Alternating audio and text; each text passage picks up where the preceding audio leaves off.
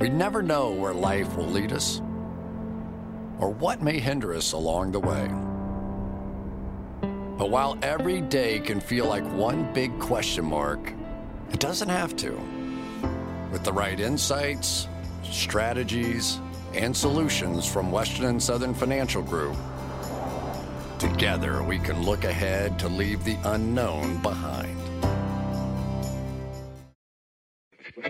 What's Pro Football Focus doing? Last week they had Brady. This week they got Brady. We're literally doing it differently from everybody else. As a matter of fact, moving forward from this point on, I will not make reference to PFF.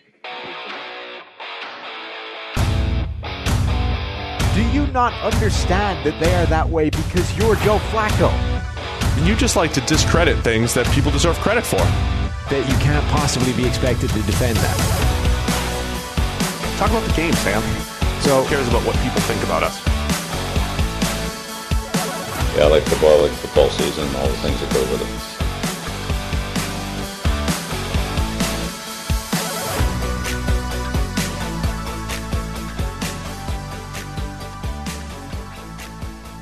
it. Welcome into the PFF NFL podcast. Steve Palazzolo back here with Sam Monson. It is July, and we're having all sorts of fun, Sam. And somebody presented a great topic for us to cover today. Yeah, well, a couple of different people. We're building this whole show off emails that have come in. And that's what it's all about. We want more emails. That could be you. If you're thinking, hey, I've got a great topic for a podcast, but I never hear it anywhere, send it in to us. We'll steal it. It could be like, all right, compare NFL players to 1980s wrestlers or something like that. That would be a great show. Just saying, that'd be a suggestion. It might make it, it might not. Be a suggestion, yeah. But on today's show, if you want it, the email is nflpodcast@pff.com. To be fair, we'll steal the idea and credit you. You know, we're not just going to rip it off and be like, hey, I came up with this great idea over the weekend while I was doing nothing in particular with the PFF emails. So yeah, send us emails.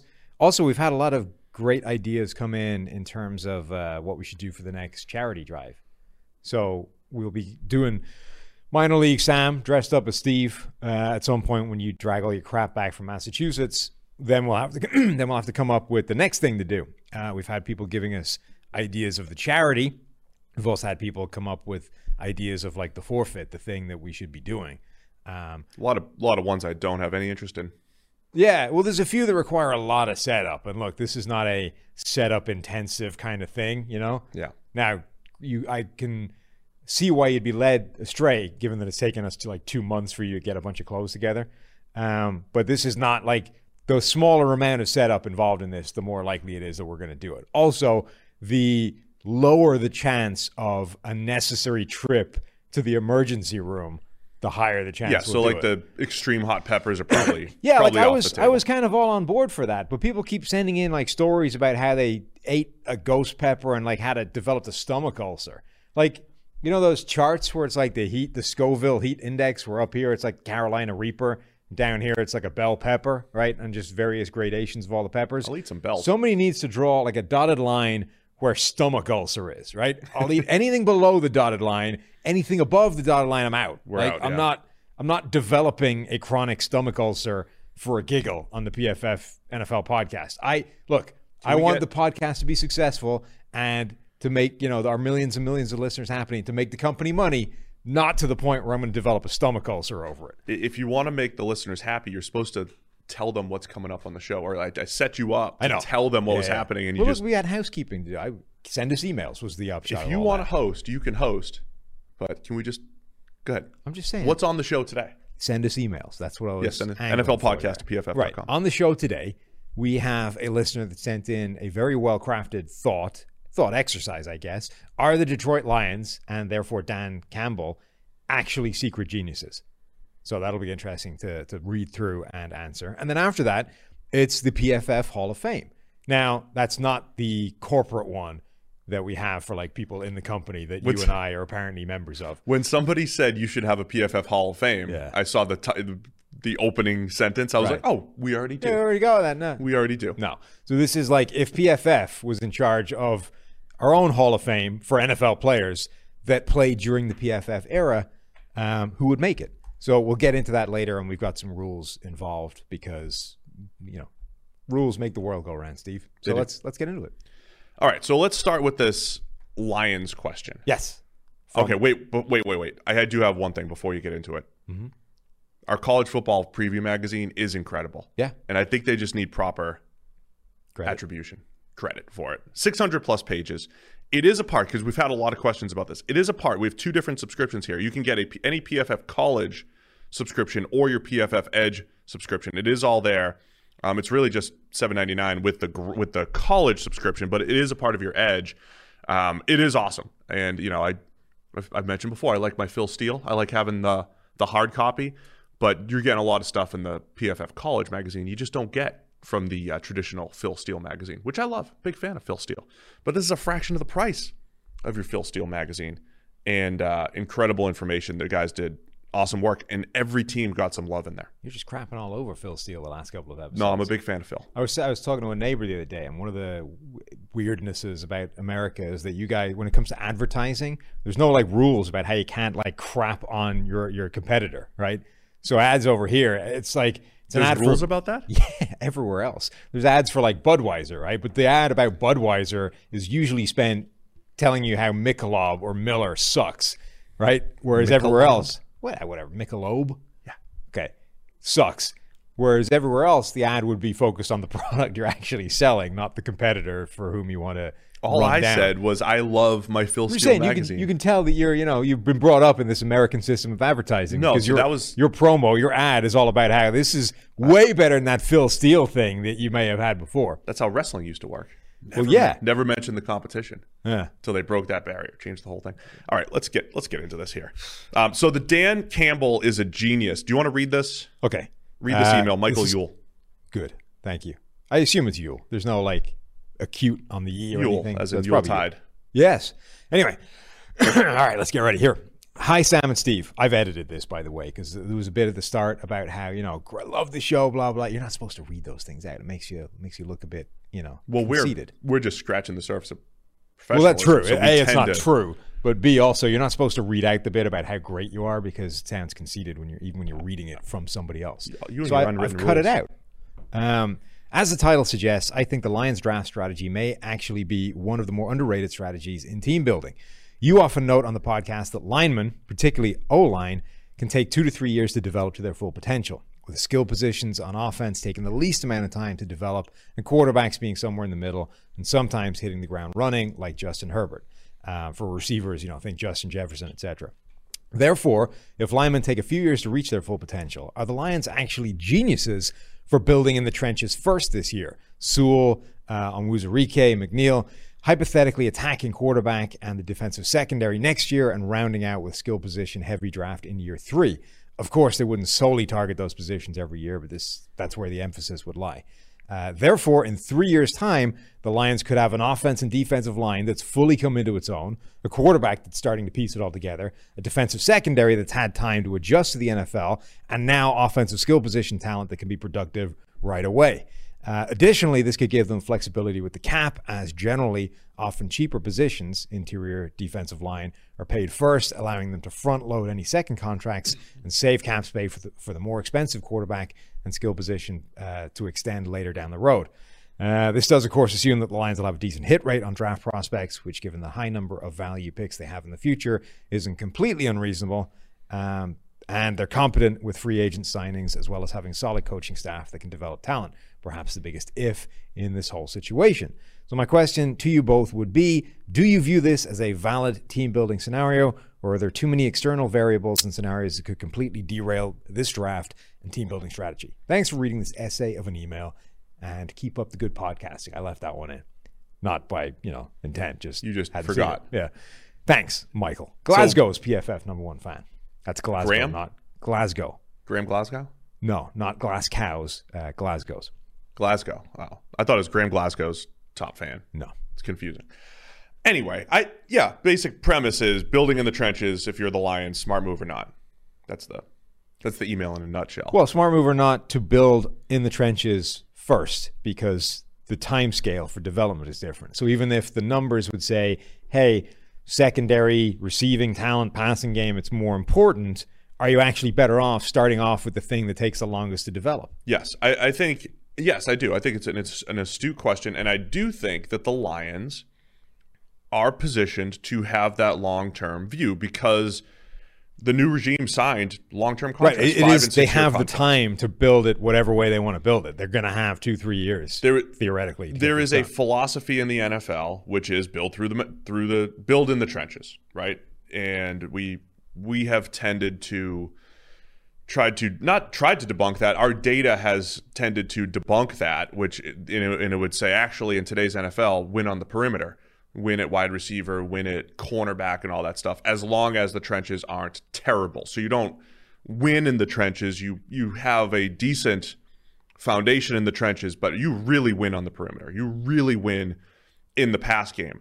So a team trying to rebuild with a coach who's on a 3 and 4 year contract, you might not say, hey, let's just attack the trenches right now. I really think this Lions strategy makes sense because they can have this long-term view, because they have signed long-term deals.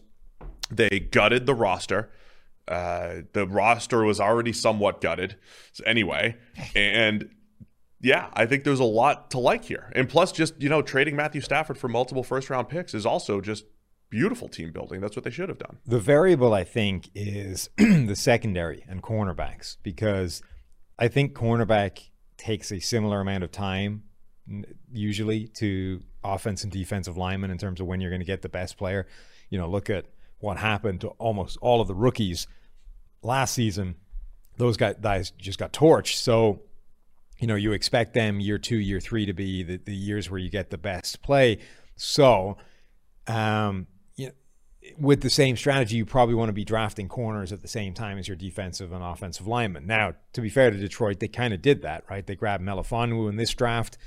Also, you can probably look at the guys they've had recently and say there's a salvage job to be done on the likes of Jeffrey Okudah in particular, and say, okay, this wasn't our regime, but this is a guy who's a year away from being one of the best draft prospects at corner to come along in years. We like him. We think he can be part of this rebuilding prospect. And let's say let's add him to this draft. Let's see, he's a guy we're bringing in as a draft pick. I think you can maybe look similarly on Oruwariye. I think he's another young player that has shown some talent and might be part of a better secondary in the future in a different scheme than he was under the old one. So you can kind of look at it and say, well, they've sort of done that already with the corners that they've had brought in. And then my second thing is, I'd be interested to know how conscious it is, right? Like, if the strategy is we have an acute awareness of the different time scales involved in different position groups and how they take to transition to the NFL, then I'm all on board for saying this is a really smart way of doing it, because that's an intelligent way to be looking at this problem, whether or not it works out, right? I applaud the process at that point.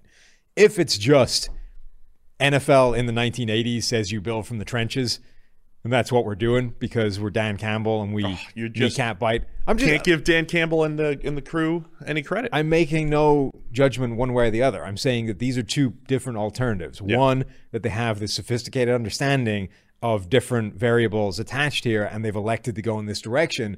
I would say whether or not it works out, that is smart process. If it's the other way, which is just, hey, you build a football team from the trenches, then no, that's not smart process. You know what I mean? That fits with all the other stuff that's just old school meatheadness, and that's just not a smart way of doing anything. So I guess I would like to know which of those is the truth, because I think one of them is a lot closer to genius than the other. Put it that way. I think if you're looking, so the thing I'll be interested to see, just to be clear, like, let's reset where the Lions roster is right now. From an offensive line perspective, probably a top 10 caliber unit. Like, they've got top 5 potential depending on how quickly first-round pick Penei Sewell does actually hit the ground running. Taylor Decker at left tackle is very good. Penei Sewell's going to play right tackle. Jonah Jackson was a rookie last year, was a little up and down. Frank Ragnow just signed the biggest deal in history for a center, right? So he's a top 3 caliber center from what we've seen the last year and a half. So that's a bunch of really good spots. And then Big V, Vaitai, who's a better guard than a tackle, will kick into guard. I think on paper it looks like, hey, guard might be a question mark there, but the offensive line across the board is looking pretty solid. But Jonah Jackson would be a good case study for how this works, right? We really liked him as a prospect coming out, didn't have a good rookie year. If he takes a big step forward in year 2 and an even bigger one in year 3, that's the reasoning behind this, right? It's like right now, left guard looks like a major question mark, but there's reasons to think that Jonah Jackson might answer that question. It'll just take him 2 or 3 years. And then when you look at the receiving core, just the pass game in general, Jared Goff, no matter where Jared Goff was from a production standpoint, I think you'd always say he's a mid-tier quarterback. He's in that range. He's QB 14 to 23. Like, he's somewhere in that range in any given season, right? And sometimes you get a little bit above that. Jared Goff throwing to Brashad Perryman and Tyrell Williams, Geronimo Allison, Quintez Cephas. I mean, that's not the greatest group of pass catchers. TJ Hawkinson's a good, solid tight end. But I think, that's the position next offseason and beyond in the draft, free agency, whatever it is, they're going to have to, attack is the perimeter there. Defense, you mentioned some of the pieces that they have there. But I think what you'd be looking at is potentially like a good case scenario is them becoming the Colts in a couple of years, right? Which is the Colts, and Chris Ballard came in and reshaped that entire roster. They've had one of the best offensive lines over the last couple of years. They've had to figure out quarterback in part because of Andrew Luck's retirement and stitching it together with the Phillip Rivers, now investing in Carson Wentz. But I think you'll have a similar proxy for where the Lions might want to go. Are they going to be sitting here with this very good offensive line in a couple of years? And the thing I've been critical of the Colts of is the perimeter, is the receivers. They've done a good job schematically protecting their corners defensively, who aren't great on paper.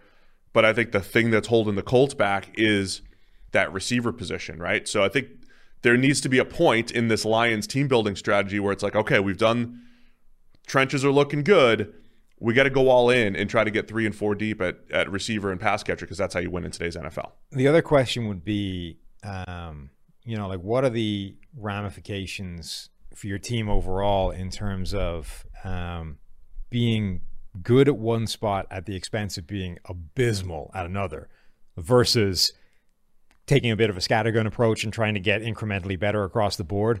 Like, Detroit loaded up on the trenches and grabbed Melifonwu a corner, added virtually nothing to the pass game. So consequently, you've got an offensive line that should be pretty good, but now you've got Jared Goff throwing to Perriman, Tyrell Williams, Geronimo Allison, Quintez Cephas, Amon-Ra St. Brown. Like, it's bad, right? In theory, like on paper, that could be a catastrophically anemic passing attack. Now, would you have been better to say, we will, instead of one of these big body defensive linemen or, like Jamar Chase, right? We'll grab an offensive tackle next year, but we'll grab Jamar Chase, whatever, like that kind of thing.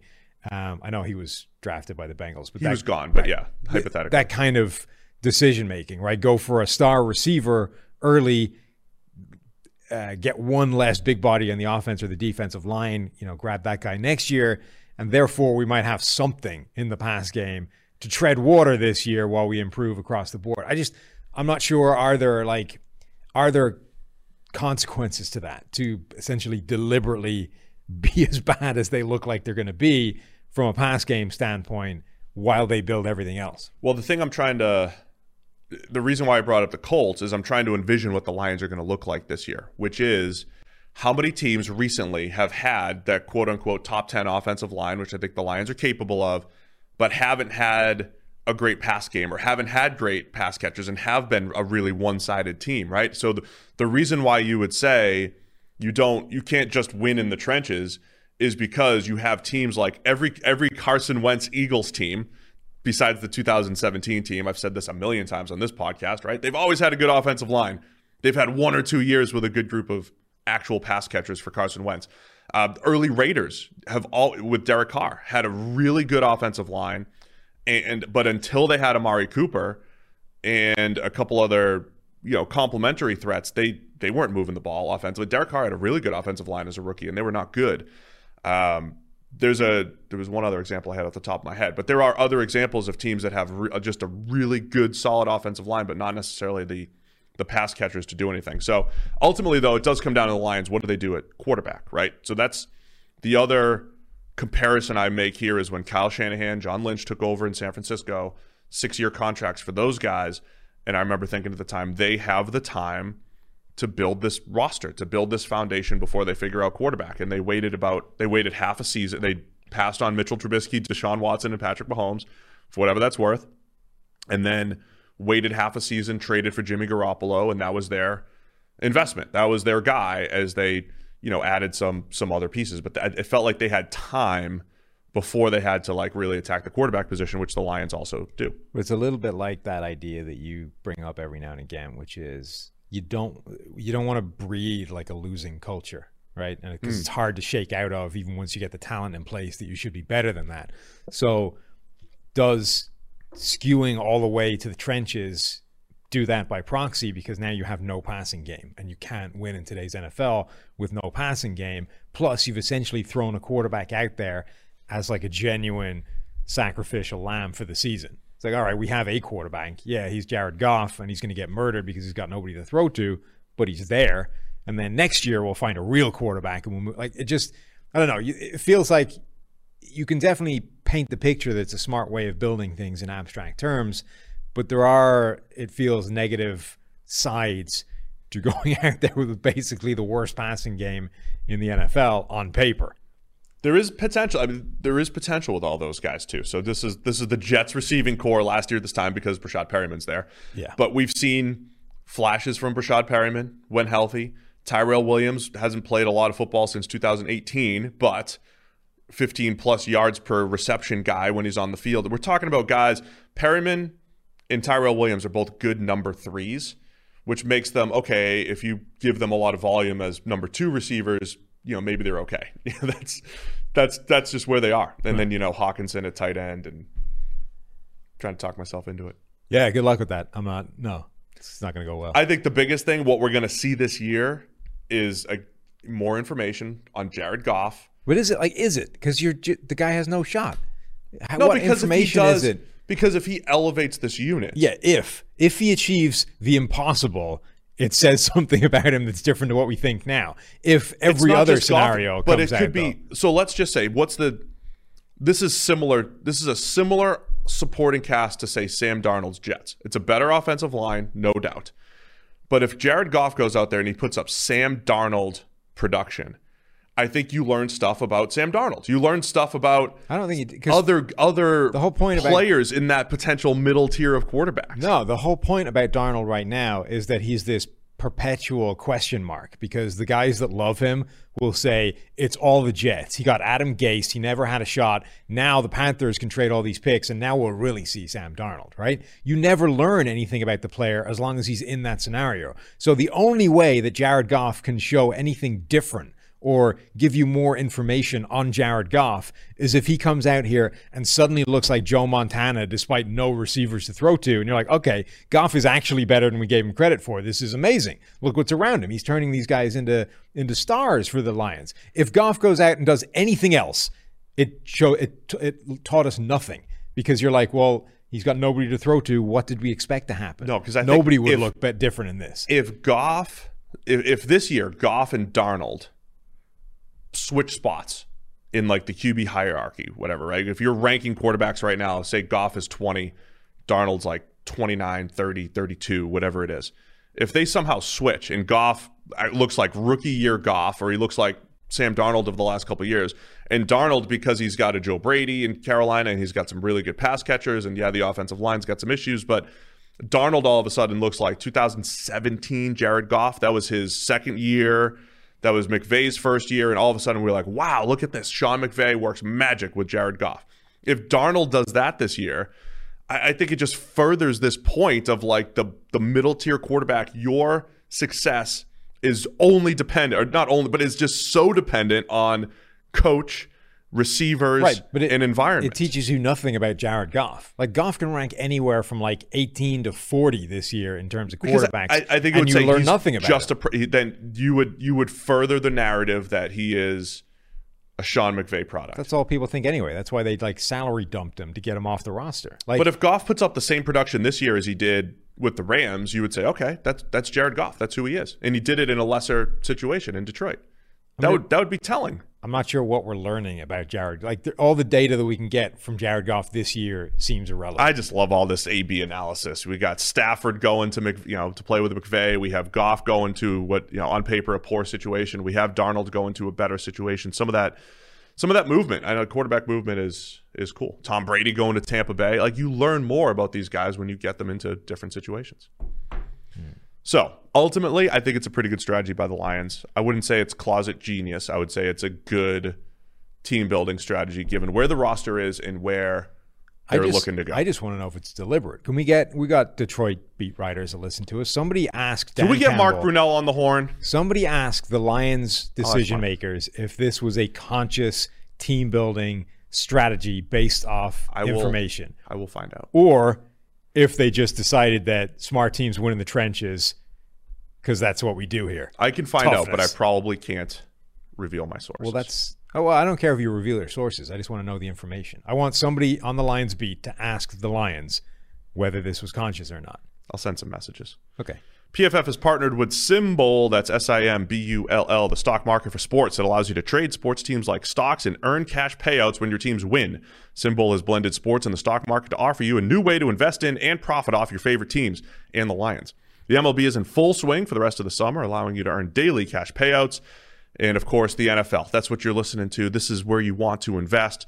So keep an eye on all of the information during training camp to see your team's stock rise. Use promo code PFF and deposit $10 at symbol.app/PFF to earn a free PFF annual subscription.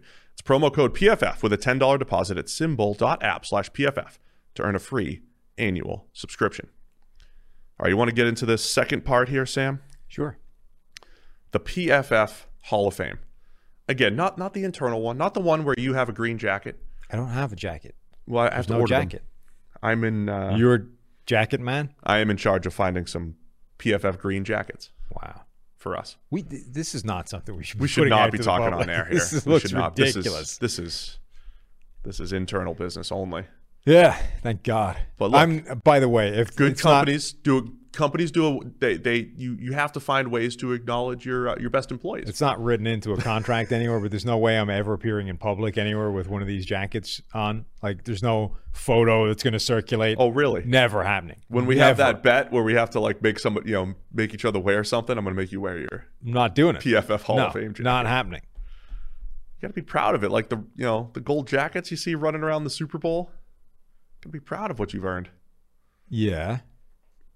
You turned a startup into a I don't think those are comparable things. NFL Hall of Fame or PFF Hall of Famer. I don't think those are comparable levels of wear your jacket with pride out in the streets. It's similar. 10 years of hard work. Also, they only do that like at the Super Bowl. When they have to go in like football conferences, essentially. Oh, right? I doubt it. You find like I'll wear no. I think Barry Sanders wearing his gold jacket to like he's not wearing it to like Joe's. Target. Down the street. He's going to Whole Foods with his he's not. Gold jacket Absolutely not happening.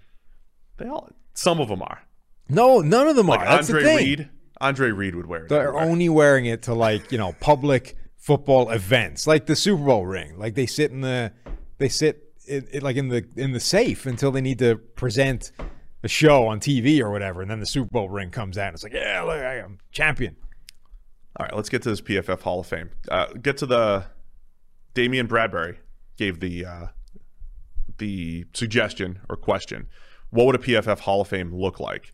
And so PFF data goes back to 2006. Yep. The requirements we're looking at here is not just guys that are going to the Hall of Fame, not Tom Brady or Drew Brees or Peyton Manning or anything like that, but people whose career started during the PFF era. And this is not about are they going to the NFL Hall of Fame. Well, not only that, but Pro I think Football Hall of Fame. I think we should strip out those players, right? Because there's a bunch of players that are obviously going to the Hall of Fame that were drafted during the PFF era and that we have their whole career. Joe Thomas is going to walk in there as a first ballot Hall of Famer. Megatron is the PFF. Like, there's a bunch of those guys, Adrian Peterson, that were drafted during the PFF era that are obviously going to go to the Hall. And frankly, it's not a good discussion to be like, hey, PFF also thinks Joe Thomas was a really good player. I'm more interested in the guys that may not, probably won't, make the Hall of Fame, but you could make a good case that they should, for whom PFF has their entire career. And it got me thinking. We were talking to Andrew Whitworth on the last show. Well, I was. You were somewhere else.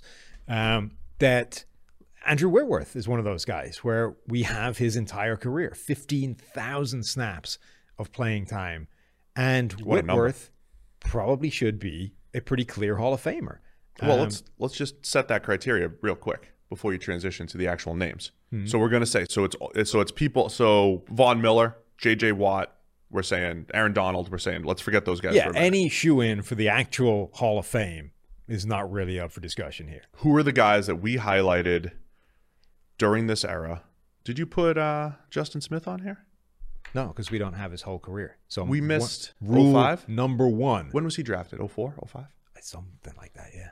Don't make me check look that. it You up. missed Eric Before Weddle that. on your list I did. here. I wrote it at the bottom. It's okay. So we'll go through. Guys who entered the league in 2006 or later. No, you're way off. Justin Smith was drafted in the fourth overall in 2001. 01, that's so right. we're way off. Sorry. Anyway, yeah.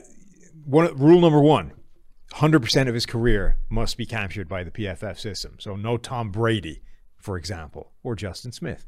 Guys who predated us. 2006 onward. 2006 draft onward. I said, look, stick to guys that are not going to be shoe-ins for the actual Hall of Fame. And then the last one is, let's also stick to guys that are either retired or, about to be. Like Whitworth's, how long can he really go on? Look, the guy's 39 years old. How are you going to... It's got to come off at some point, right? How are you going to call him out like that? Look, he knows. Our friend of the show. He knows he's hanging on.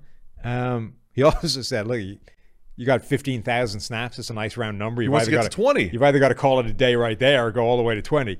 But anyway, let's stick to guys that are about done. Go listen to the Whitworth interview on the last show. It's really good.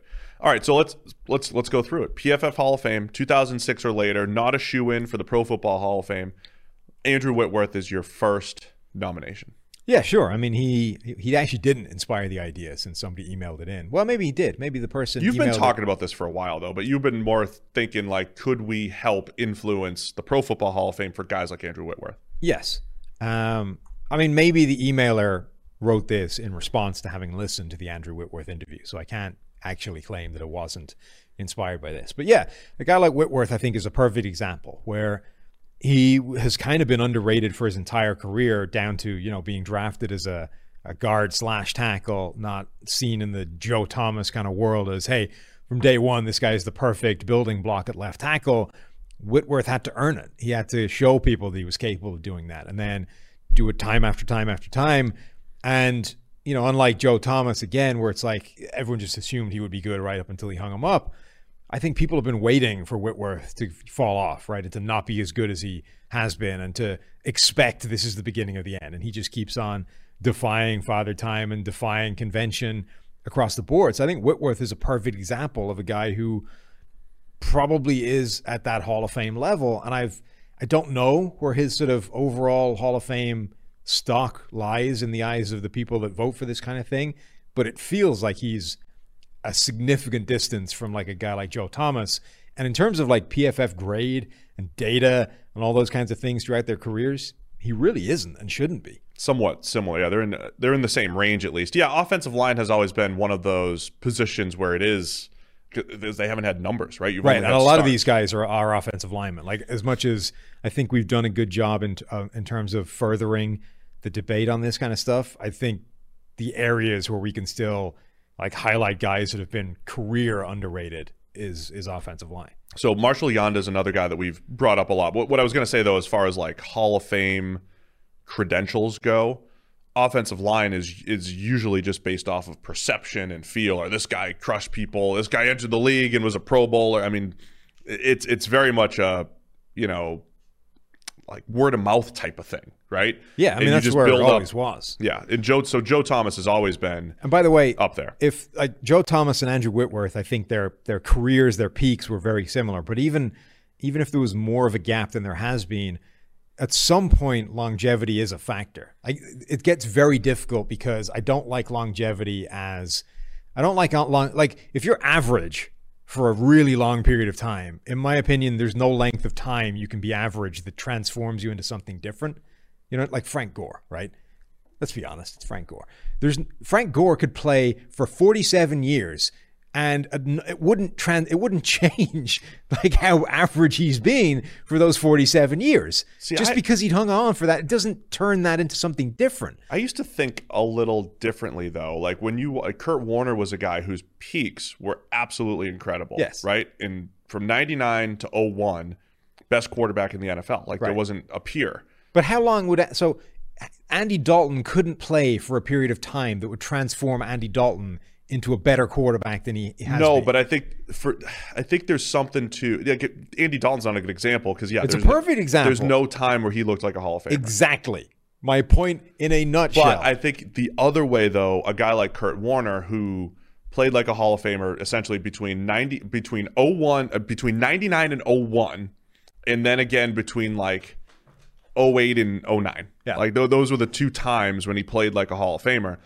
If Kurt Warner had 3 or 4 more just normal seasons in there, to me that feels better. Like it feels like, oh, here's like this extended career where you're just saying, oh, he only had these 5 year. To me, like 5 years of peaking. The peaks are a qualification. I actually think almost the opposite, that if you saw 5 years of average play from a guy like that, it hurts their case more than it helps it. Like I've always made the argument that this is the Eli case here. No, it's actually like a Randy Moss, Torrey Holt, J.J. Watt kind of case, right? Like if Torrey Holt quit the league after 7 years, Torrey Holt would walk into the Hall of Fame. He didn't. He hung around for a while, and the back end was not great. So now everyone looks at his career, and they're like, well, it was this great start, but then it falls off, and now you compare him to Isaac Bruce and Chris Carter and all those other guys, and it didn't end up as good because the back end wasn't as nice. Whereas I think if he just walked off out of the game after 7 years, he'd have the best 7-year stretch of any player in NFL history, and he'd be like, that guy walks into the Hall of Fame. So my point so Kurt Warner, I think, just reaches the threshold. Like, peaks were amazing. He's a Hall of Fame player based off those alone, and we're done. My point, though, with Andy Dalton is that we always make that point, the Dalton line. If you're above the Dalton line, you're a pretty good quarterback. If you're not, you're looking for somebody else. Dalton could play, he's basically the definition of a bang average NFL quarterback. There's no length of time that he could play that would transform that rank average status into something different. But he's because of longevity. Nobody is Andy Dalton's a bad example. Matthew Stafford. It's a perfect example. Matthew Stafford is a better example. You take a guy who is good. Andy Dalton, you use the word average. In the grand scheme of the world, Andy Dalton's good. In the grand scheme of the NFL, he's average, right? Matthew Stafford, for the majority of his career, has been good, and he's QB 11 to 15 of his era. Fine, use Matthew Stafford. There's no length of time that Stafford could play that turns good into great. And there's the handful of people on Twitter that would make that case. That's why Stafford is 4 or 5 years away from Matthew Stafford having, and this is why the 17-game schedule, Sam, is. This is why you shouldn't want the 17-game schedule, because Matthew Stafford's going to have an extra 300, 400 passing yards every year now and all this stuff. He's going to have the Peyton Manning records by the end of it all. Yeah, look, so Matthew Stafford, Matt Ryan. I don't love Stafford as an example because there are people that think he was better than he is anyway, which complicates it. But yes, there's no length of time that Matthew Stafford can play that turns his consistently pretty good play into something great. And that's my problem with longevity as a thing generally with the Hall of Fame, is that people use it as a force that transforms play into something better than it ever was, just because he did it for a long period of time. What if Matthew Stafford? I just don't get that. It doesn't have a transformative effect. But what I think it can do is have like a tie-breaking effect, or maybe a boost to something that was already really good. So my point was going to be, look, Whitworth and Joe Thomas are actually really close in terms of peak, in terms of overall play for an extended period of time. But Joe Thomas called it a career after 10,821 snaps. Whitworth is at 15,000 and counting. There has to be something to that.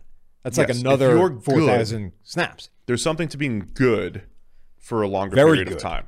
Right. Good. Well, already Hall of Fame caliber. But just for PFF terms, let's say 80s. Grading in the 80s for an extra 5, 6, 7 years means something. Grading average, high 60s, 70s, whatever, that you're saying that doesn't mean anything. I think because Frank Gore is a different example than Andy Dalton. There was a point There was never a point where Frank Gore was like the best running back in the league, but he was in the top 5 conversation for like a year and a half. For a lot of his career, I think he was probably in that top 5 conversation. No, look at his no. He really hasn't been. I'm not going to defend Frank Gore's Hall of Fame credentials on here. No way. Longevity can be a reason that it's like it should separate players that were already qualifying for the Hall of Fame, right? Like guys that are like their career in isolation before you even factor in playing time. You're like, yeah, that guy was a Hall of Fame player. And then it's like, all right, but this guy did it for twice as long. That should mean something. But it shouldn't be like, well, this guy did it for twice as long, but was half the player that the other dude was. But he did it for twice as long, so that equals the same thing. Get the hell out of here. That's ridiculous. What if Matthew Stafford has a 2-year, because again, our perspective on Eli Manning is he had 2 peak seasons, and they weren't necessarily the 2 Super Bowl years. He had 2 Super Bowl runs. One of them was a peak season, 2011 and 12. Eli played like a top 5 caliber quarterback. What if Matthew Stafford has 2 of those here at the tail end of his career? So to this point, he has not been a Hall of Famer. Can you, in a 2-year peak, and maybe the Rams go to a Super Bowl and the whole thing, or maybe they win one, is that enough to turn Matthew Stafford, who right now we're like, there's no way he's a Hall of Famer. There's no point in his career where he has looked like a Hall of Famer, except 3 times a year he kind of does, but he's never been a Hall of Famer, and then he has a 2-3 year peak right now. Does that make him a Hall of Famer? I think that, well, put it this way, that would have a much stronger effect on his Hall of Fame case than 15 more years of good play. 15 more years? He'd be like 30 years old at that point. Matthew Stafford never ages. If Stafford has 15 more years grading at 75, I don't care. If Matthew Stafford has a 3-game run where he looks like the best or 3-season run rather, where he looks like the best quarterback in the NFL, absolutely that moves the needle more than that. Now, quarterback is more complicated because it's the most important position in the NFL. I could be convinced that Eli Manning has a Hall of Fame case based essentially off the back of a 10-game stretch that culminated in 2 Super Bowl wins, right? I'm sympathetic to that argument. I'm not necessarily sure that I buy into it, but I will at least entertain that case, and I'm not writing it off from the outset. So quarterback gets messy, but just generally, you need to have been that caliber of player for a while at some point. And some guys that get touted as a Hall of Famer have never been. All right, let's go through some of the other offensive linemen on this list. You've got Nick Mangold down here? Yeah, I don't – it's been a while now since Nick Mangold retired, and he retired kind of young. So I wonder if generally the perception is kind of souring on how good he was. But Nick Mangold was the best center in the NFL for his career. He was the guy. Yeah, he was – for his career, he was basically the best center in the NFL for the entirety of it. He had 11,000 snaps. Yeah, but it feels like the longer things go, the more people have kind of forgotten about Nick Mangold. Well, that's why we're here. Sure. To remind I don't know. Maybe a lot of this is always like, I don't quite know whether, like maybe Nick Mangold is an absolute shoe-in for the real Hall of Fame, and it's ridiculous even bringing his name up. But just threw it out there. Nick Mangold's a good one.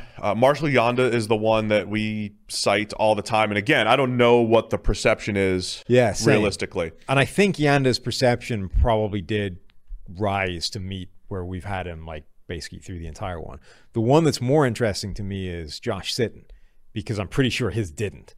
And Sitton was the best pass blocking guard in the NFL for basically his entire career. Like he was the guy that first started to put out numbers where you're like, this is a glitch. Like these are not normal numbers for an interior offensive lineman. He would be the guy that had like single-digit pressures over a season. Most guards. It's like Rodney Hudson. Yeah, might be another name here. But even Hudson at center, it's easier to put up single-digit pressure numbers at center. Now, his were so single-digit that it ends up in the same ballpark. But most guards are giving up 20 total pressures in a season. Sitton was giving up single digits multiple times in his career and was just never allowing pressure on the quarterback consistently. He was the gold standard. While Joe Thomas was the gold standard at pass blocking for left tackle, Sitton became that at guard, and I don't think he ever got the credit that he deserved for that. The trouble there, with the real Hall of Fame is like, okay, who was the best pass protecting guard in the 90s, in the 80s, in the, in whatever. Yeah, nobody knows. Nobody knows. And so there's no way to kind of compare that. Going back to Yanda really quick. Yanda, 2 seasons above 90 in PFF grading. never graded below 81.7, essentially.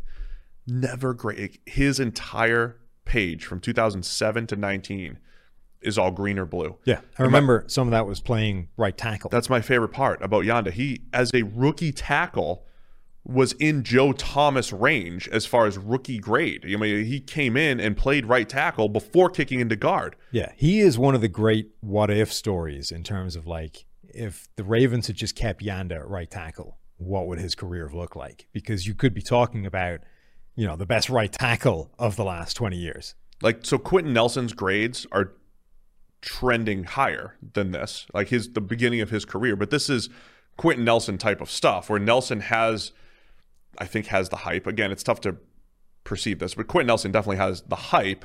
Whereas Yanda, I don't know, he was just the guy who's doing it and he's solid and whatever every single year and grading really well. So Nick Mangold, Marshall Yanda, you got Joe Staley written down here as well. Another good solid tackle. Staley might be a step below those guys, but his career leveled out to being like, there's something to being consistently the top of the next tier down for your entire career. Now, look, I have a fairly harsh, strict interpretation of what a Hall of Fame should be. And for me, like, if that's your peak, you probably don't qualify, but that's not where the real Hall of Fame is. And if you spent your entire career as essentially the top of the second tier of your position, so at no point were you ever Joe Thomas, but you were always like the next guy, I think there's something to that. And that was where Joe Staley, you know, made his career, was being just this incredibly solid, very good. You know, our friends at the Athletic football show, Robert Mays and Nate Tice, they did a show of the Hall of the Very Good. You know, they did a whole show on that? Right. The place where Frank Gore actually belongs, that kind of thing. Joe Staley, you wouldn't even debate that. You might not even put him in the very good. You'd put him in the Hall of Good. Hall of pretty good. Yeah. Hall of above Hall of average. Hall of admirable. So the Hall of Average is Thomas Jones. Yes. There's somewhere between the Hall of Average and the Hall of Very Good. The Hall of Laudable. The Hall Gore of Admirable. I would say high mediocrity. No, it's bad. Like, here's the thing. There's a place for guys like that, and it's NFL. There's not, actually. There's not the there's mediocrity, not the high mediocrity thing. There's a place for guys like that, and it's team ring of honors, right? Rings of honor. Yeah. Where it's like, you had a great career. You had a fantastic career. You've hung on like so incredibly long that it's blowing people's minds. What if they bounce around, It's a phenomenal career. You belong in somebody's ring of honor. You don't belong in the Hall of Fame because you were never actually that good. That good. The Hall of Fame good. It's a really high bar to hit, and you didn't hit it. And it doesn't matter because you had a great career anyway. Congratulations to you. Here's your, you know, whatever it is, your alumni pennant. Now, bye-bye. You can come back in a couple of years, and the 49ers will put you into their ring of honor. Great place to be. You're not a Hall of Famer. I just think we should embrace that more. You know, not everybody has to be a Hall of Famer. It's tough to do. You know that, Steve. You're a two-time Hall of Famer. Two-time Hall of Famer. It's a really tough gig to get into the whatever it is, East Massachusetts Hall of Fame. UMass Lowell. There you go. Hall of Fame. I'm still, if you're in the UML athletic department, like, do some research here. Should probably be in that Hall of Fame too. You're not in that one. Which one are you in? I'm not in the UMass Lowell What are one. you? You're in the PFF Hall of Fame. I'm the North Reading Hall of Fame. North Reading High School Hall of Fame. Okay. And obviously. Of course. Yeah, I was all state in basketball. So I'm just saying. All conference. It's not easy to make a Hall of Fame. It's not. So UMass Lowell, like, figure it out, guys. I don't donate enough money to the school, problem, obviously, but should probably be in the Hall of Fame for my exploits. Yeah. You know, with College World Series, Division II, but you know, College World Series. Maybe it might have been the bacon, egg, and cheese, actually, that disqualified me. There's like a sign on the office somewhere saying, "Look, this guy never makes it in because of this." Black mark on our record here, as I got free breakfast sandwich on the way to the World Series. We can't draw attention to the violations of the past by putting you in the Hall of Fame. I think the statute of limitations would. It's a statute. I know. Yeah. But look, when you throw 125 pitches, come back on 2 days rest and throw another 100 in relief, 6 1/3 to get us to the World Series, I think that merits something. I'm not the person you need to convince. On 2 days rest, Sam, I put my career on the line. Yeah, for the Riverhawks. Maybe that cost you your shot at the majors. Yeah, my velocity was way down the next year. I was hurt. My draft year was not great. A little disappointing. My draft year. Which one? My junior year. That was that's like when you can make some money. That was a big one. Like high school, I never really had a chance. Right. But my junior year, like I was going to get drafted. Yeah. Until I didn't. Yeah. Until I was, I was more like I was throwing high 80s instead of. You were going to make bank right up until nobody was interested. Yeah. Yeah. So put that career on the line so the Riverhawks could go to the World Series. You know what I mean? And do they appreciate it? No, they don't. We're sitting here slightly. 20 years later. Nothing. Huh. Where are you guys? Where are you guys? Story. Come on. Anyway, let's get it's July. That's why we can have some fun. Dwayne Brown, another name you put down here. Just the Hall of the Solid. Right. Similar. We need a solid better Hall. than that, He's right? good. Similar story to Joe Staley. Became this top tier of the next group down. Went to Seattle, transformed that offensive line, granted from like catastrophic to just not great, but made a real material impact and an obvious one right off the bat. Dwayne Brown has become one of the best tackles of his generation. Again, probably like not in the Whitworth, Joe Thomas, Marshall Yanda area, but right behind them.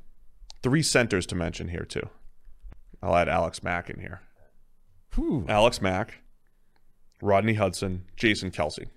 They've pretty much been the standard at center at various points in the last 10 to 12 years, I'd say.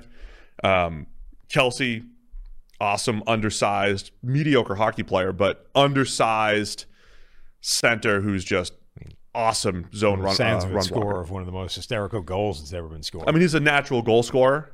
Natural goal scorer. Just things happen. Go listen to that. When was that? Last show? 2 shows ago? At least 2, maybe 3. Listen to all of our shows. You'll hear the story on Jason Kelsey. Rodney Hudson, the guy that we've highlighted, he's the Josh Sitton of pass protecting centers. I mean, his numbers are stupid. Right. So again, it's just compared to your peers, Rodney Hudson in a different world as far as pass pro goes. And then Alex Mack has kind of been just like a little bit of both. Again, zone block. He's been in the Shanahan scheme. He's been in a system that plays to his strengths really well. But Alex Mack has been the standard zone blocking center. Him and Jason Kelsey, I don't want to say the standard. They're both up there as far as run blocking centers go during the PFF era. Yeah. I think there's a decent case for all those guys. And that probably rounds it out for offensive linemen. Quick break to tell you about our friends over at Underdog Fantasy. If you like fantasy football and you like playing fantasy for money, you need to check out Underdog Fantasy. Underdog's got everything, including season-long and playoff best ball. Best ball is a season-long game where you draft a team like you normally do, but that's it. There's no in-season roster management. Underdog automatically selects your best performers each week, saving you loads of time. Go to Underdog Fantasy and deposit $10 using promo code PFF, and you get a free PFF Edge annual subscription. That's promo code PFF. Draft now at Underdog Fantasy. Does that mean you get the college football magazine for $10 plus everything else that comes with Edge? Sounds like a good deal. Yeah, promo code PFF over at Underdog Fantasy. All right, who else we got here? PFF Hall of Fame dating back to 2006. Not your slam dunk Pro Football Hall of Famers. I think there's a few defensive linemen that are interesting discussions. Kyle Williams, Meatball. Hey, one of the best nicknames ever. But Kyle Williams, defensive tackle / just general interior lineman once they moved around fronts for the Buffalo Bills for years, was an incredibly good player. Again, a guy that never hit the Aaron Donald, J.J. Watt heights of like the best player in the NFL by a mile, but was always really, really good and a difference maker for the Bills inside. I think he has a legitimate, PFF Hall of Fame case. Usually with those guys, you need to have that one peak season, at least from a sack total standpoint, to for the league to be aware of how good you are. And I think, Williams did have one season where he had 13 sacks by our numbers back in 2013. But yeah, he was a better player even before that, right? He was grading really well, disruptive in the run game, pretty good pass rusher. As I look back at his career, though, I think our memory of him might be a little bit more positive than even his actual grading. He had a lot of good, solid years, but was never in that elite group for the majority. It wasn't in the elite group for the majority of his career. No, that's what I said. But I think he is a player that fits that mold of being just consistently a really positive disruptor every single year. 69 pressure season back in 2013. Right. It's a lot back then. How about the couple safeties that I listed at the bottom here? Harrison Smith. You listed. I listed him, yeah. And I added Eric Weddle. Yeah. So Weddle kind of has a Yanda-like story. I think it was 2007 was his rookie season. He started out more as a slot corner. My favorite part of Eric Weddle is the versatility. As the NFL has leaned on versatile players more and more over the past decade plus, Eric Weddle is that guy, right? He could play free safety. He could play in the box. He played in the slot his rookie season. I mean, everywhere. They're legitimate, like, natural successors. Like, Harrison Smith was the natural successor to Eric Weddle in terms of that player. For their careers, the league had kind of split in half. You know, there was half the league playing that Legion of Boom style, single high free safety, strong safety, Cam Chancellor role. And the other half was playing the more split safety looks, the 2-4-6 coverages, where you need a safety that can do everything, can move around, can execute every assignment you want of them. That was Eric Weddle to start with, and then Harrison Smith took over as the prototype for that position. And obviously there was a transition or a crossover period where they were both playing, but like they were the natural one, then version 2. Devin McCourty you have on this list as well. Yeah. At safety. He entered the league at corner. Yeah. And in 2010. Had a couple of good years at corner. He was legit at corner. I mean, the story of McCourty's career is when the Patriots we always talk about the Patriots, they play man coverage like crazy. That didn't actually happen until about 2012 when they got Aqib Talib. Back when in 2009, 10, 11, the Patriots were playing a ton of zone coverage, and that's where McCourty was excellent. Once they tried to play a lot of man in 2011, McCourty got torched, eventually moved to safety once Talib showed up, and he became just one of the better free safeties in the league. And we always describe, Earl Thomas is on this list as well. Earl Thomas makes those incredible plays where it's like, wow, look at these 5 plays Earl Thomas makes that nobody else can make. McCourty doesn't have a ton of those on his film, but he's the guy that just doesn't make a ton of mistakes, always graded well, sure tackler, would make some plays on the ball, but just you don't see busted coverages when Devin McCourty is back there playing free safety. And I think he's a big part of why that Patriots secondary was always kind of tied together and was never, other than like a 5-game stretch at the start of when Stephon Gilmore arrived. 2017, yeah. Yep. They were almost always tight in terms of never busting coverages and no breakdowns of communication. Right. I think McCourty's a big part of that. There was a hiccup when Gilmore rocked up and they were busting a coverage every week. But other than that, they've always been extremely good at that. And I think a big part of that is McCourty. So you put Earl Thomas on this list. I did. I think, look, those peaks that you talked about in terms of Kurt Warner, I think are one way to get yourself into the Hall of Fame. Just incredible, even if it's a run where you were just the best guy in the NFL at your position. I think another way of getting in is the real Hall of Fame. People like to start talking about, can you tell the story of football without X? And the answer to that is always yes. It just depends how long your story is, right? Like it's a stupid way of approaching this. But to me, I think there's something where if you were the reason behind like an entire schematic shift, that like you had an impact on the game that goes beyond just your PFF grade or your tackle numbers or your interception numbers. Lawrence Taylor. Yes. And I will Randy Moss when he rocked up, Bob Hayes is the reason that zone coverage was invented, right? Because the dude was maybe the fastest sprinter in the world and started running go routes, and you're like, people like me, like, I can't run with that guy or in fact be within 10 yards of him when the ball arrives. We're going to have to do something other than man-to-man coverage. Like if you did that, if you're a reason things like that happened, that should put you in the Hall of Fame because that impact is difficult to measure and it resonates. Earl Thomas, I will maintain, is the reason that the Legion of Boom, the biggest reason that the Legion of Boom was so dominant because what he did allowed everything else to function. The fact that he could make plays on the ball from anywhere he lined up as the single high free safety, from being able to play that role closer to the line of scrimmage than anybody else that's ever tried it. Like Thomas's impact, I think, just resonates beyond his overall level of play in a way that none of the other safeties on this list can make that case. I think you're going back to like an Ed Reed to find the last guy that had that kind of impact. Yeah, I think with safety, if you look at the last era of football, however you want to define that, the last 15 plus years. Ed Reed, Troy Polamalu, that was the big debate. Yeah. Completely different players. That was the big debate but for a while. I think same concept in terms of both those guys. Their impact resonated, and what they did allowed their defense to function. And then Earl Thomas being that guy, right? Yeah. So the transition to Earl Thomas there.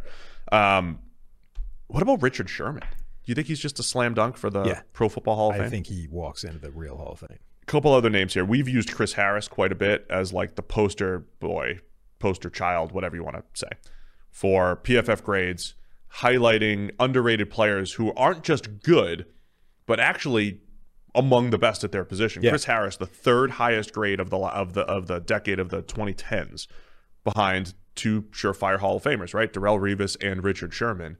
So Chris Harris might be the most obvious one here, where I don't think he's making the Pro Football Hall of Fame, but he's first ballot all PFF Hall of Fame here. I like the two corners together. Chris Harris is a good addition, and then I like Casey Hayward as well. I think those two guys massively underrated still. Now I think we made a big deal or a big difference to their overall reputations, and making them seen as better players than they would have been if they'd just been left to the hype machine working its magic. But I think both guys are still underrated for their careers. You're right. They're both up there in terms of overall grade for the decade. Casey Hayward still had one of the best rookie seasons we've ever seen from a cornerback statistically and in terms of PFF grade back in 2012, right, with the Packers, where he was a slot corner, putting up absurd numbers, like Revis-like numbers in terms of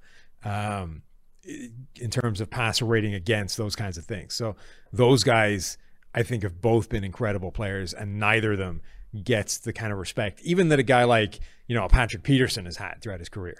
Yeah, and both players, Hayward and Harris, to your point, have played in the slot, have played outside, and they generally haven't really seen a drop-off in performance when they've had to play different roles. And I think that was what impressed me most about both of them. Yeah. Like, there was a point where it's like, we've seen you do it in the slot. What's going to happen when you're outside? And both, essentially stepped up and performed well. Rookie year for Casey Hayward. PFF coverage grade of 91.6. So that's already insane. 500 coverage snaps. This is including the playoffs. Had 76 targets thrown his way. 43.4% of those were caught. Now, this is in the slot where a lot of catches are essentially gimmies, right? A completion rate of 43 in the slot is ridiculous. Passer rating of 30.4 into his coverage. That's crazy. Didn't allow a touchdown all year long. Had 6 picks and 12 pass breakups and a passer rating of 30. The famous number, the passer rating of throwing the ball into the dirt every play, is 39.6. So he's almost 10 points lower targeting Casey Hayward as a rookie from the slot than it is just dumping the ball into the ground every play. There are the 3 greatest statistical seasons we've seen from a cornerback. That's one of them. Darrelle Revis in 2009, the absurd greatest season we've seen. And then William Jackson III, 2017, where he put up Revis-like numbers on a smaller sample size and not quite, We need to do a whole show on Revis 09. Right. People need to remember. But those are the 3 greatest stat seasons we've ever seen from a corner, and Casey Hayward did it as a rookie. Oh, you already wrote Geno Atkins down. I doubled up. Give me some other ones. Brandon Graham. You have a... I said I don't know about Brandon Graham just because of... well, you don't like him because he's costing you lunch every year. Yeah, it'd be nice if we could get 10 sacks again. Right. Are we doing that again this year? Every year. But no, I think... Because it gets more likely that I win from here on. I'm over. I'm over it. But Brandon Graham's been one of the best pass rushers of his generation. He's never been Von Miller, but he's the Joe Staley of pass rushers, right? He's always been the best of the next tier down, and never got the credit he deserves because he doesn't get 10 sacks a season. Yeah, I agree. So there are some other interesting defensive names on this list, guys who were drafted between 06 and 12. And so they obviously had their entire career during the PFF era. Guys like Brandon Graham, 91.9 career pass rush grade for him. Cameron Wake, 93.7 pass rush grade during his career, was never a great run defender. And both guys played over 6,000 snaps, Wake and Graham. They're actually very similar from a grading Graham has 3 standpoint. seasons with a PFF grade above 90. He's got another one of 88.6. He's got 1, 2, 3, 4, 5, 6, 7, 8, 9 straight years with a PFF grade above 80. And the only years that he hadn't tick that were essentially a lost season to injury and his rookie year. So, I mean, Brandon Graham's about as good as it gets for a guy that was never Von Miller. So are we going to – the PFF Hall of Fame here, this isn't the PFF Hall very good either. No. So I'm looking at like the highest graded defensive players, in the PFF era who were, drafted 06 to 12. There are some interesting, very good names. Calais Campbell, you wrote on this list. Campbell started out slow in his career and became – not even slow, just not – like he had all of his best play after 30. Which is just very unlikely. I mean, that's incredible. But it's not – and he's done it at multiple positions, and not the multiple alignments, like actually played – 3-tech for the majority of seasons. He's played edge for the majority of seasons and played extremely well. But it's not that the stuff before he turned 30 wasn't bad. It was just not – it wasn't like arguably the best defensive lineman in the NFL other than Aaron Donald. Cameron Jordan, similar career path. Started out a little slow and then became a 90-plus caliber player for a few years. The great Brent Grimes. Don't forget, Grimes was just an excellent corner. We, whatever we had to deal with his wife and getting attacked on social media like everyone else did. Grimes was also the poster child for like that undersized corner that can still hang outside. Like NFL put up a tweet based off PFF data that said Tyler Lockett has never dropped a pass in the red zone, maybe whatever it was. Anyway, the point was teams should be analyzing Tyler Lockett for what is it about him that means a 5'10", 180-pound guy can thrive on the outside at the NFL level, because that's usually the thing, right? You find a 5'10", 180-pound wide receiver in college, and you're like, that guy's a slot player. Right. Brent Grimes is the same thing for cornerbacks. Like, you should look at Brent Grimes, and you're like, how did this guy survive and thrive against guys that were 50 pounds bigger than him and, several inches in height, length, all those kinds of things? Grimes was legit. Yeah, so there are some other good names here for guys that are in this mix. Cameron Hayward, you mentioned. Did we mention off air? Cameron Hayward has become one of the better interior defensive linemen for the Steelers. Fletcher Cox. Cameron Hayward is on the Calais Campbell track of started playing like the best defensive lineman in the NFL. Like year 5. Right. When he turned 30. Yeah. Same thing, right? He's had 4 straight amazing seasons, I think. How old is he? 34, He's not that old. He is not that old. He's pretty old. You're way off here. I mean, Kyle Williams is only 38. Right. He's 32. So yeah, he started. And he's had the best 28. 2 seasons of his career the last 2 years. Maybe you're right. Yeah, he's like, if he continues another couple of years, he's in that ballpark as well. Levante David, drafted in 2012. Yeah. And then how about the 2 49ers linebackers, Patrick Willis and Navarro Bowman, both 90-plus career PFF grades. Patrick Willis probably goes to the Pro Football Hall of Fame. He was the I think so. People see him as this Ray Lewis type, and he was. I mean, he played incredible football, but Bowman was like right there with him. And they were as interchangeable as it gets as far as that old school 3-4 inside backers. I think you can make a strong case for the following linebackers: Patrick Willis, Navarro Bowman, Bobby Wagner, Luke Kuechly, and Levante David. By the way, is Bobby coming up at the end of the show here? We've been told. Full disclosure, we're recording early again, and we have a scheduled Bobby Wagner interview, potentially on this show. As of now. But I will learn from past mistakes. I will not tease it. As of now, there is a Bobby Wagner interview scheduled to be recorded, which will be attached to this particular podcast. And we want it to make sense. We wanted to have him at the tail end of the PFF 50 when he was number 8 overall. So we want to attach it to the PFF Hall of Fame, episode here, where Bobby Wagner might be he might get a green gold-ish jacket or whatever we decide to come up with. Now, I can't be held responsible for whether or not Bobby actually materializes this time. I'm just saying, as of now, with all the information that I currently have, I refuse to tease it. It will be happening. The PFF Hall of Very Good would include guys like Jarrell Casey, Carlos Dunlap, Gerald McCoy. He had some peaks. Sue. They were really good. Ndamukong Suh. KJ Wright for the linebacker group. KJ Wright. Tamba Ali. Linval Joseph. Cameron Wake is a really interesting one, actually, because he might have been the best pure pass rusher in the league for a long period of time before that group of Von Miller, etc., arrived and just took it over. Yeah, Cameron Wake's career pass rush grade is higher than J.J. Watt's, by the way. Now, Watt, exceptional run defender. So it's a completely, you can't just look at that one number. But Cameron Wake, when we're talking about career pass rush grade of these guys, 06 to 12, it's Von Miller, then Cameron Wake, to your point. Right. And Wake's, his career grade wasn't helped by the last couple of years where he hung on a bit and was still the most productive pass rusher on his team. But what is that? Like 1, 2, 3, 4, 5, 6 seasons with a pass rushing grade above 90. Another one of 88.6. He was like, look at that run of pressures. It's like absurd. 81, 86, 71, 65.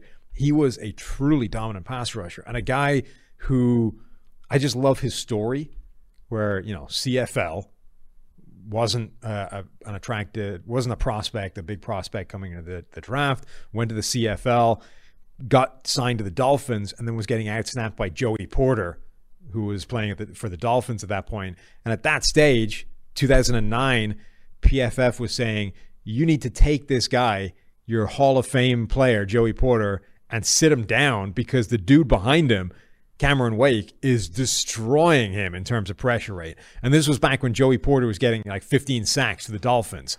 But it was one of those seasons where 15 sacks represented like 50% of his pressure, right? He just had a year where every pressure he got was a sack. Whereas Cameron Wake sitting behind him was just destroying people in terms of pressure rate and was beating guys to get his pressure. And then as soon as the Dolphins did scale up his use and put him out there for 900 snaps, exactly the same thing happened. Continued to be one of the most dominant pass rush forces in the NFL. Couple more names to highlight here. Geno Atkins and Justin Houston. I think both of those guys, I don't think they're going to the Hall of Fame, right? No. But they might be at the high end of the PFF Hall of Fame. Geno Atkins was pre-Aaron Donald prototype. I feel a little bit sorry for Geno Atkins because I think Aaron Donald has ruined the perception of Geno Atkins because Donald come in and just change everything. That's what Watt did to Justin Smith. Remember? Because Justin Smith was the guy that we were like, oh, look at PFF guy is Justin Smith. And then J.J. Watt was like a bigger, faster, stronger version of Justin Smith and destroyed everything he did. J.J. Watt completely changed our perception of like how good a player at that position could be. Geno Atkins, I think, had already done that. And Donald just came along and like was better across the board. I always use this comparison to make this point. And it's a terrible one because it's a really niche thing that about 7 people understand. But good. Motorcycle racing. There was off to a good start. Valentino Rossi, right? Yeah. Greatest motorcycle racer of all time. Has won God knows how many championships. Still racing despite being like 45 years old. There was a dude before Rossi came along called Max Biaggi. Max Biaggi had won like every size of bike up to the MotoGPs. I think he'd won a MotoGP title. He was the best guy around. And then Rossi rocked up. And from that point on, Max Biaggi was the second best rider in the world for the rest of his career, right? And you could tell that it drove him batshit insane. Every single race, Rossi would just hang around behind him and then like the last lap, win the race, right? Just overtake him, win. And it drove Biaggi absolutely crazy. But like there must be something truly maddening to that, to be like any other era, I would be the best guy in the world. And I would be the guy for whom the adulation is showering down and praise would be raining from the skies. It would be glorious to be me. But right now, I'm just number 2 behind this dude who's the best in the world. That is basically Geno Atkins, right? He got a head start, but that 2012 season is still one of the best seasons we've ever seen from an interior pass rusher.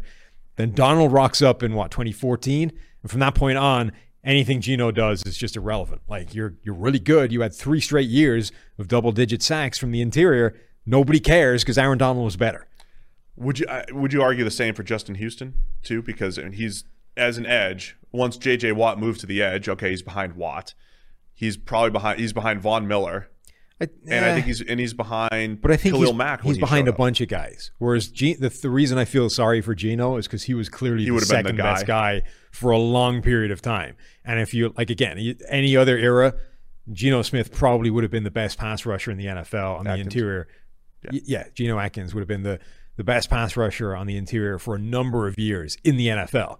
But because he got unfortunately timed with Aaron Donald, you're a forgotten man.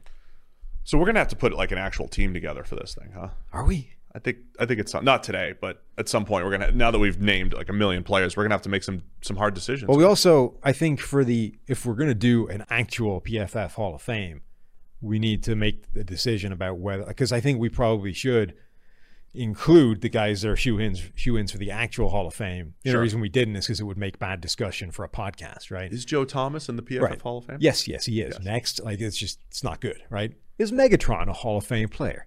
Yes. Are we going to send these guys? We're going to send them some busts and stuff. I don't control that budget. You're going to have to talk to higher ups.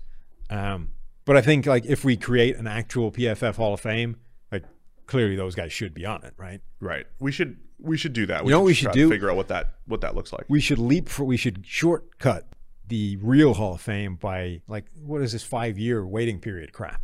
I don't need do it that. as soon as you announce we have the information. You might need 5 years to get your dossier together on insert random player. We have all their information the second they retire. Like Pete Prisco pulls out his binder of Tony Baselli accolades every single year. Like, let me tell you about Tony and how he's the best left tackle. Look, this guy needs to do some research on this guy to figure out how good he actually was. We have all of their snaps in the database dating back to 06, so we can cover that the second they retire. Andrew Whitworth can have his like ceremony. I regretfully announce that I'm walking away from the game at the age of 42 years old. We'll quote tweet it and welcome to the PFF Hall of Fame. 2 seconds later, it's on Twitter. It's done. All right. Let's do that. Let's have the PFF Hall of Fame ready to go. Neil's been talking about this for a while. He wants in on this. Yeah. So let's do it. So you got to be the whole era. We can let him do the team and keep him busy for a whole week. That's true. That's true. He does need stuff to do. He does need stuff to do, right? No, Neil's working hard as always. A lot going on here at PFF behind the scenes. All right, what else you got here? Anyone else? You wrote down Devin Hester too. Yeah, which feels a little bit cheaty because you're putting him in as a return guy. But return guys are people too. They are. Oh, and speaking of special teamers, Pat McAfee. Let's get McAfee Hunter on the of the decade. McAfee's not doing much right now. Do you think he's got some time to join the show here? He's got his own shows. He's got his own shows. But if we tell him he's in the PFF Hall of Fame, we might be able to get him in. He was keen. If we could get him in the studio, he'd probably do like a little shooting star press through the table or something. Maybe that's what he does. I don't know if we want to destroy this table with it. I would sacrifice the table in order to have. This isn't like one of those, folding tables that the Bills guys throw themselves through. Like this thing's got some heft. It's not what we call a working table, right? Sam. The working tables. I'm not saying it wouldn't snap as well. I'm just saying it might do you some more harm on the way down. Like particularly if you look at how these legs are constructed, those are support. Those are not going away easy. Yeah. So if now you would go through it anyway, but it might take out a kidney on the way down. I was thinking some of the potential, what could Steve do for the charity thing? Go through the table? No, I was thinking Bills related stuff. Like I'll wear a Josh Allen jersey or dress up like Josh Allen, or maybe as long as Josh Allen has a 90 plus PFF grade, like I got to rock some Allen gear. Like we'll have this like running 16 game rolling grade. And as long as he's above 90, I like the idea Allen. Of you having to wear a Josh Allen jersey, signing the Josh Allen apology form. Yeah. And I'll sign, so maybe that's it. Right. So that's a good one. I think I'd sign the form. I can also rock Josh Allen gear as long as his last 16 games he's like an elite player or something like that. I'll rock an Allen jersey. I think we just do it as that's your thing for that show. You have to wear a Josh Allen jersey, sign the apology form. Let's get Bill's Mafia loves to give to charity too. So let's get them involved here. So Devin Hester, I think, and let's put in Cordero Patterson as well because that way we can solve this problem that seems to break people's brains every time it comes up. Devin Hester is the best punt returner in NFL history. Cordero Patterson is the best kick returner. But everybody remembers Hester kicking off, leading off, the kickoff return to start the Super Bowl. Yeah, that's not saying he never scored a kickoff touchdown, but like he wasn't that good as a kickoff return guy. They are different skill sets. Cordero Patterson is the best kick returner in NFL history. That guy is now tied, I think, right, for the most kick return touchdowns in NFL history. Will probably break it at some point in his career. Yeah. In an era where they've tried to basically eliminate that play from the game, right? If you look at the number of returns that Patterson has had to get that touchdown record, compared with, I think, is Josh Cribbs, the guy that he's tied with. He's like half the returns as Josh Cribbs. Like, Cordero Patterson is ridiculous as a kick returner. Yes. Devin Hester, ridiculous as a punt returner. All right, so there you go. It's a PFF Hall of Fame. Right now, We might go to Bobby Wagner. We might not. All right, and then we're gonna record an outro, Sam. Yeah. And I'm gonna say we may have heard from Bobby Wagner. We may not have. And it's not even we, right? It's just me. You're not even going to be here. You're gonna go to it. Yeah. So I might be going to Bobby Wagner right now, and then we will be returning. And now we're back, either from a Bobby Wagner interview that you did, which was great, Or just from that fantastic, brilliant, even. Yeah.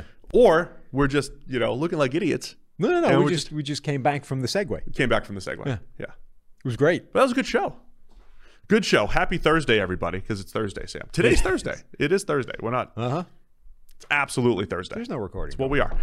But yeah, we'll be back on Monday, because today's Thursday. We'll be back on Monday with some more great PFF NFL podcast. That's it. Yeah. Wave. See ya.